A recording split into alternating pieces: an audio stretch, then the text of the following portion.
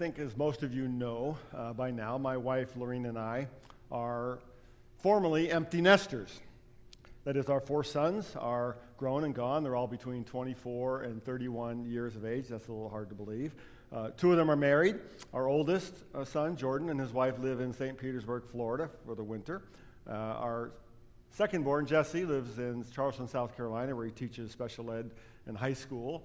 Our third son, Micah, and his wife and their nearly 18-month-old daughter live in Lockport, Illinois, just about 40 minutes away. We'll see them today. And our youngest son, Canaan, is playing professional basketball on the island of Malta in the Mediterranean Sea. So we have gradually and somewhat reluctantly adjusted to life as empty nesters. And I say reluctantly because we loved our season of life as a family. We loved the energy and the fun and the chaos of everyday life. We would sometimes in the summertime have 250 baseball games to go to in one summer. So we enjoyed that time of life. There are, however, certain benefits to being empty nesters. One of the main things is our house has a tendency to stay clean a lot longer. These days, back when the boys were young, my wife was mostly a stay-at-home mom for some of those years before leading Chapel Street Women's Ministries for some 20 years. And she did a great job of caring for our boys and caring for our home. And in those days, she rarely got a day off from being mom.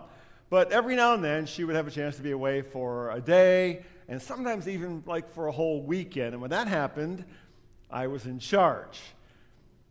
And I noticed over the years that within a few hours of her departure, something very interesting would happen to our house. Really, a phenomenon, really.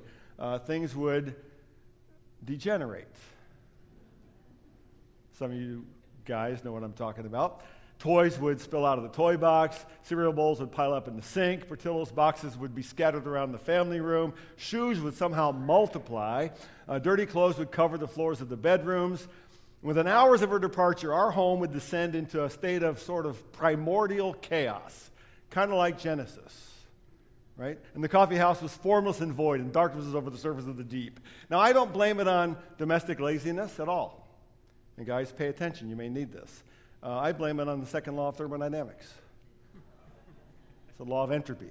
You know, everything in the universe goes from order to disorder unless energy is invested into the system. So what can you do? It's the law of nature, right? But during those years, I discovered a formula. I discovered it would take me about 1 hour for every day she was gone to clean up, because things had to look good when she got back. So let's say if she was away for maybe a weekend, short weekend, 2 days, it would take about 2 hours. So if she was coming back at 6 p.m., I'd start cleaning up at about 4 p.m. on that day, right? That's how it worked, and it did work. The problem was when I didn't know exactly when she was going to get back.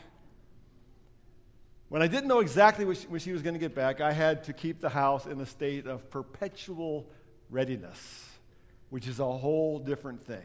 And that leads us into our discussion today from the book of Mark. We're still on our series called Following the King. And just to orient you to where we are today, we are in the last week of Jesus' earthly life and ministry. He's already entered into Jerusalem riding on a donkey to fulfill the prophecy that the Messiah, the King, would come riding on a donkey. He's already thrown the money changers out of the temple, which made a whole lot of people really, really angry.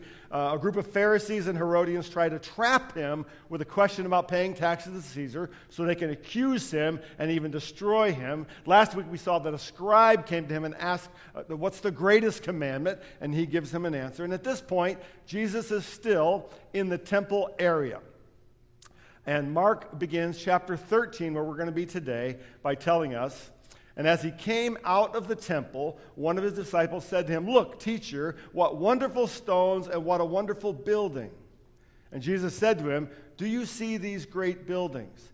There will not be left here one stone upon another that will not be thrown down." Now, I think it's nearly impossible for us to understand the impact that Jesus' words here would have on those disciples at that time. The temple in Jerusalem was the very symbol of God's presence and blessing on the nation of Israel. This is what it would have looked like back in that day. The temple took 46 years to build. It had walls of white limestone inlaid with gold, towered some 150 feet above the Kidron Valley. And it was absolutely unimaginable that such a magnificent structure could ever be torn down. It was built with some stones that were as large as city buses. An incredible building. If you go there today, you can still see some of those stones left, but they're not a temple anymore. It would be like someone telling us in 1974 that the newly constructed Twin Towers of the World Trade Center would one day be a pile of rubble. It would have been difficult for us to even fathom. But history tells us it did happen. And so did the destruction of the temple in Jerusalem. In 70 AD, just 40 years after Jesus spoke these words, the Roman army under Emperor Titus sacked Jerusalem and destroyed the temple of Jerusalem. Now, with that statement still hanging in the air, Mark tells us Jesus leaves the temple area and it leads his disciples across the Kidron Valley, which is just a short walk, a couple hundred yards, to the Mount of Olives, which is sort of an elevated area from which they had a panoramic view of the temple and of the city. It would have looked something like this in that day. Now, the temple's no longer there, just a Temple Mount, but it would have looked like this. Overlooking the great temple, this is where we pick it up in chapter 13, verse 3. And as he sat on the Mount of Olives, opposite the temple, Peter and James and John and Andrew asked him privately, "Tell us, when will these things be? And what will be the sign when all these things are about to be accomplished?" Naturally, they want to know when. He just said the temple is going to be torn down. They want to know when. When will these things happen? Now, Jesus doesn't give them a date, but he does give them some things to look for. Verse 5, he says, "And Jesus began to say to them, 'See that no one leads you astray. Many will come in my name, saying, I am he, and they will lead many astray.'" So he's saying, watch out for false teachers, false prophets. And then he warns of coming disasters. Verse 7, "And when you hear of wars and rumors of wars, do not be alarmed. This must take place, but the end is not yet. For nation will rise against nation, and kingdom against kingdom. There will be earthquakes in various places, and there will be famines. But these are but the beginning of the birth pains." History tells us in 62 AD, a great earthquake struck the city of Pompeii, right in the heart of the Roman Empire. Notice Jesus says, when you hear of wars and of earthquakes, this is not the end, but the beginning of birth pains. It's the same phrase Paul uses in Romans to describe the brokenness of sin in the world, Romans chapter 8. "For I consider that the sufferings of this present time are not worth comparing with the glory that is to be revealed in us. For we know that the whole creation has been groaning together in the pains of childbirth until now." Jesus is saying that through pain, through the brokenness of the world, God is going to bring something new, some new life. And we're going to get to that in just a few minutes. Then Jesus warns of coming persecution. Verse 9, "Be on your guard, for they will deliver you over to the councils, and you will be beaten in synagogues, and you will stand before governors and kings for my sake to bear witness before them. You will be hated by all for my name's sake, but the one who endures to the end will be saved." Interestingly, if you read the book of Acts, all these things happen in the next 20 years after Jesus' death and resurrection. All these things happen to the early believers. You can read through it right in the book of Acts. Of the 11 remaining disciples, the 12 minus Judas, all but one, the Apostle John, would be martyred in the next 20 or 25 years for preaching the gospel of Jesus. Finally, in verse 14, Jesus says, "But when you see the abomination of desolation standing where he ought not to be," let the reader understand, "then let those who are in Judea flee to the mountains." Now this phrase, abomination of desolation, is difficult to translate. It basically means when you see the revolting, disgusting evil before God. And we see this phrase first way back in the book of Daniel in a prophecy about a pagan king named Antiochus Epiphanes IV of Syria, who would conquer Jerusalem in 175 BC. And he desecrated the temple by sacrificing a pig on the altar of God. That's what Daniel's referring to. We also know that when Emperor Titus destroyed Jerusalem in 70 AD, he slaughtered thousands and thousands of Jews and piled the bodies up in the temple area, thus desecrating a holy place. Now, all that I've just covered is by way of introduction and setting the stage for this next teaching Jesus gives us. That's what we're going to look at today. Mark 13, beginning in verse 24. Jesus says, "But in those days, after that tribulation," what tribulation? That's what he just talked about. Destruction of the temple, persecution, false prophets. "The sun will be darkened, and the moon will not give its light, and the stars will be falling from heaven, and the powers in the heavens will be shaken." Now here Jesus is using apocalyptic language. We're going to come back and talk about that in a moment. Verse 26, and then they will see the Son of Man. Now, most of you know the Son of Man is a messianic title. It was Jesus' favorite way of referring to himself. And they will see the Son of Man coming in the clouds with great power and glory. And then he will send out the angels and gather his elect from the four winds, from the ends of the earth to the ends of heaven. From the fig tree, learn its lesson. As soon as its branch becomes tender and puts out its leaves, you know that summer is near. So also, when you see these things taking place, you know that he is near, at the very gates. Truly I say to you, this generation will not pass away until all these things take place. Heaven and earth will pass away, but my words will not pass away. But concerning that day or that hour, no one knows, not even the angels in heaven nor the Son, but only the Father. Be on guard, keep awake, for you do not know when the time will come. It's like a man going on a journey when he leaves his home and puts his servants in charge, each with his work, and commands the doorkeeper to stay awake. Therefore, stay awake, for you do not know when the master of the house will come, in the evening or at midnight or when the rooster crows or in the morning, lest he come suddenly and find you asleep. And what I say to you, I say to all, stay awake. Now, this whole chapter, Mark chapter 13, is called by scholars the Olivet Discourse. And it's one of the most difficult passages in the entire New Testament to interpret. Now, scholars and preachers have debated and discussed and argued about this teaching for centuries. So we're not going to probably get it completely covered today, just to warn you. It's difficult for several reasons. First, because of the subject matter. Jesus is speaking here prophetically. He's talking about events that have not taken place yet. He's talking about the future, cataclysmic events that are difficult for us to even imagine. Secondly, it's difficult because we're time-bound creatures. And anytime there's talk of the future, especially talk of end times, we are curious, and we're fascinated, and we're tempted to speculate on things that Jesus does not want us to speculate about. And thirdly, it's difficult because Jesus is using a different kind of language here called apocalyptic language, which is heavy in imagery and kind of strange to us. There are also, sort of across the centuries, three main interpretive views of what we're going to look at today. The first view is that Jesus is talking exclusively and specifically about the historical events that happened around 70 AD, that he's speaking just of the coming destruction of the temple, preparing the disciples for the end of life as they know it. The second view is that Jesus is speaking exclusively and specifically about the end times, about distant future events, about his second coming and all that's coming at that time. But there's a third way to look at this, is that Jesus is talking about both a near-term event and a distant event. And that's the view that I'm going to kind of take this morning, because I think Jesus is using a short-term historical event to clarify for us and point us toward an event that's coming in the distant future. So let's dig in. The first thing we see Jesus teaching is, I think, that the end is near. The end is near. Well, I don't know if you watched the Olympics at all, but they're over. They ended, I think, last Saturday or Sunday. And I had fun for a while watching, sports I know nothing about, and we'd watch them at night. And then I just kind of lost interest after a while and didn't even watch the end of it. But as I studied this passage this week, I got to thinking about sports I know a little bit more about, that I'm more familiar with, like baseball and football. And it struck me that one of the differences between those two sports, and there are many, is that football is a game that's governed by a clock.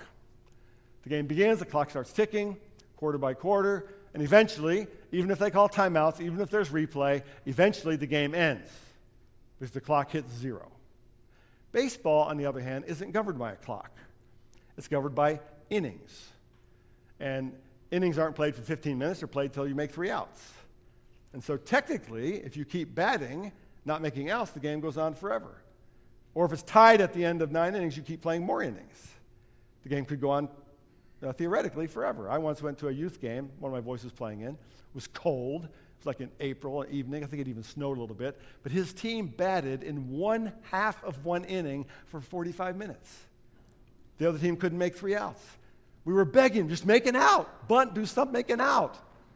45 minutes. Baseball could go, some of you probably think baseball goes on forever. But there are people today in the world who think that history, time, is more like baseball than it is football, that we'll keep getting more innings, they'll just keep revolving into the future. Jesus is saying it's more like football. He's saying there's a clock. Time is linear. It has a beginning and it has an end, and the clock is ticking. He's saying the end is near. Verse 24.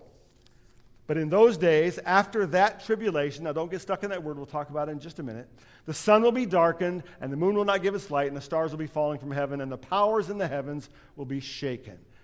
He's talking about here the coming destruction, the end of the temple, which is the end of a whole way of life. Sacrificial system, everything, a near-term event, 40 years.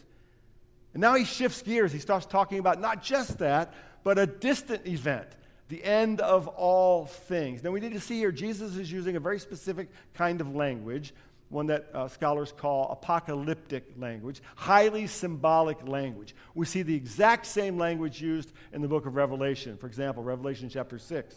John writes, when he opened the sixth seal, I looked, and behold, there was a great earthquake, and the sun became black as sackcloth, and the moon became like blood. And the stars of the sky fell to the earth as the fig tree shed its winter fruit and was shaken by a gale. The sky vanished like a scroll that's being rolled up, and every mountain and every island was removed from its place. Now, we need to understand that apocalyptic language like this is not intended to be understood literally as we understand the word literally. Like if you saw a sports headline one day that said, Bears maul Packers. Or if you saw a weather headline that said, Chicago buried in snow. You would not immediately assume that they were literal. You wouldn't assume that they were a wild beast devouring flesh or that the Willis Tower was covered by snow. That's not what you would think. You would think this is a way of saying something very dramatic and noteworthy has happened. It's the same way with this kind of apocalyptic language. It's symbolic, and taken all together, these images that Jesus is using are simply telling us that something significant and earth-shattering is going to happen. I thought about this week, and the people of Ukraine would understand this kind of language today in a way that we do not. Jesus is saying that this will happen after a time of tribulation, which is a word that just means extreme trial, difficulty, or suffering. In the near-term future, he's talking about the destruction of the temple, 70 AD, after a time of persecution of his followers, which happened. He's also pointing to an event in the distant future that will take place also after a time of persecution and suffering. Now, for centuries, scholars have debated the meaning of this term, tribulation. And you've probably heard different explanations of the word tribulation. Some theologians think it refers to a specific time period of 7 years of intense suffering that will occur just before or just after Jesus makes his second coming. Some think that tribulation refers generally to suffering that the followers of Jesus have known throughout the centuries. I tend to lean a little toward that second understanding of tribulation, that which has happened in the past, first century, that which has happened all the way through Christian history, and that which is happening today, and that which will happen as well in the future. As Paul says, the whole creation groans as in the pains of childbirth right up to the present time. Years ago, I heard a missionary who had spent many years in China tell a story. He had been expelled from China in 1966 at the beginning of what was called the Cultural Revolution of Mao Zedong. And during the Cultural Revolution, which lasted about 10 years, upwards of 25 million Chinese people, and many of them Christians, who called themselves Christians, were either imprisoned, were tortured, or were murdered by Mao Zedong in the Cultural Revolution. And when this missionary was finally able to go back into China some 15 years later, he went to the city where he had served and church where he had pastored, found the remnants of that church, and there was an old woman who had been part of his congregation. And as they talked, she said to him, "Pastor, is Jesus coming soon?" And he said, "Yes, I believe he is. Why do you ask?" And she said, "Because we've been through the tribulation." Jesus says the end is coming. Second thing we see in this teaching is that Jesus says he's coming soon. Jesus is coming again and he's coming soon. You may, if you're historians of World War II, you know that in the darkest days of the Pacific Theater in the early 1940s, President Eisenhower ordered General MacArthur, Douglas MacArthur, to leave the Philippine Islands, the island of Corregidor, before the Japanese could kill him or capture him, because he was important. And MacArthur didn't like the order. He didn't agree with it, but he obeyed it and left. But as he left, he promised, "I shall return." It's one of the most famous words of World War II. 2.5 years later, he did return, led a series of dramatic victories that turned the tide of the war in the Pacific. Here in verse 26, Jesus says, "And then they will see the Son of Man," remember that's how he referred to himself, "and then they will see the Son of Man coming in clouds with great power and glory. And then he will send out the angels and gather his elect from the four winds, from the ends of the earth to the ends of heaven." Jesus here is saying the day is coming after these things have happened, after tribulation and suffering and false prophets and deception, he will return as king to gather his people. That is, those who have faith in him, to gather his elect. John the Apostle gives us a sneak peek into the new heaven and new earth and what this might look like in Revelation chapter 7. He says, "After this I looked, and behold, a great multitude that no one could number, from every nation, from all tribes and peoples and languages, standing before the throne and before the Lamb, clothed in white robes with palm branches in their hands, and crying out with a loud voice, 'Salvation belongs to our God who sits on the throne and to the Lamb.'" Now the promise of Jesus' return is mentioned dozens and dozens of times in the New Testament. In fact, it's mentioned in 23 of the 27 New Testament books. His coming, the promise is, will mark the fulfillment of his eternal kingdom. Over and over again, we're told that Jesus will return as king to rule and as judge to put an end to all sin and all evil, even to death itself. His coming will mark the restoration of all things. What's called the new heaven and new earth. Jesus is coming again, he says. And he's saying he's coming soon. Notice verse 28. "From the fig tree, learn its lesson." Now, he was on the Mount of Olives. It was springtime in Israel. The Mount of Olives was covered with fig trees and with olive trees, and they were beginning to bloom. So he's using an object lesson. As soon as this branch becomes tender and puts out its leaves, you know that summer is near. So also when you see these things taking place, you know that he is near, at the very gates. Truly I say to you, this generation will not pass away until all these things take place. Heaven and earth will pass away, but my words will not pass away. Now, if you're paying attention, you should say, okay, yeah, he says he's going to come again, but hold on a second. This generation will not pass away? This generation? What does Jesus mean here? Now, many scholars believe Jesus is talking about two horizons simultaneously here. That he's talking about the generation that would see the physical destruction of the temple in 70 AD. That was 40 years away, just about the length of one generation. He's also talking about the generation, as in the generation of believers from that day forward, and those who would be alive when his second coming takes place. So, in other words, he's saying that whenever and wherever his followers are living in history, he's coming soon. He's right at the gate. Therefore, he says, stay awake. And that's the third thing today. Stay awake. When we were kids growing up, my brother Joe had trouble, went through a period of time in his life when he had trouble getting up in the morning. He doesn't have that anymore. He wakes up really early, just like I do. But for a time, he would, my parents would wake him up, he'd turn over and go back to sleep, wake him up, turn over and go back to sleep, and it would make us late for school. And so my dad devised these sort of ingenious ways to wake him up. Once he soaked a washcloth in cold water and tossed it onto his bare back as he was sleeping. My dad thought that was fun. Another time, he picked up my brother's tuba. He played tuba in like the 5th grade band. And he put the bell of it over his head and blew to wake him up. My dad also thought that was funny. My brother claims it was child abuse and was traumatized him for years. Verse 32, but concerning that day or at that hour, no one knows, not the angels in heaven, nor the Son, talk about that in a minute, but only the Father.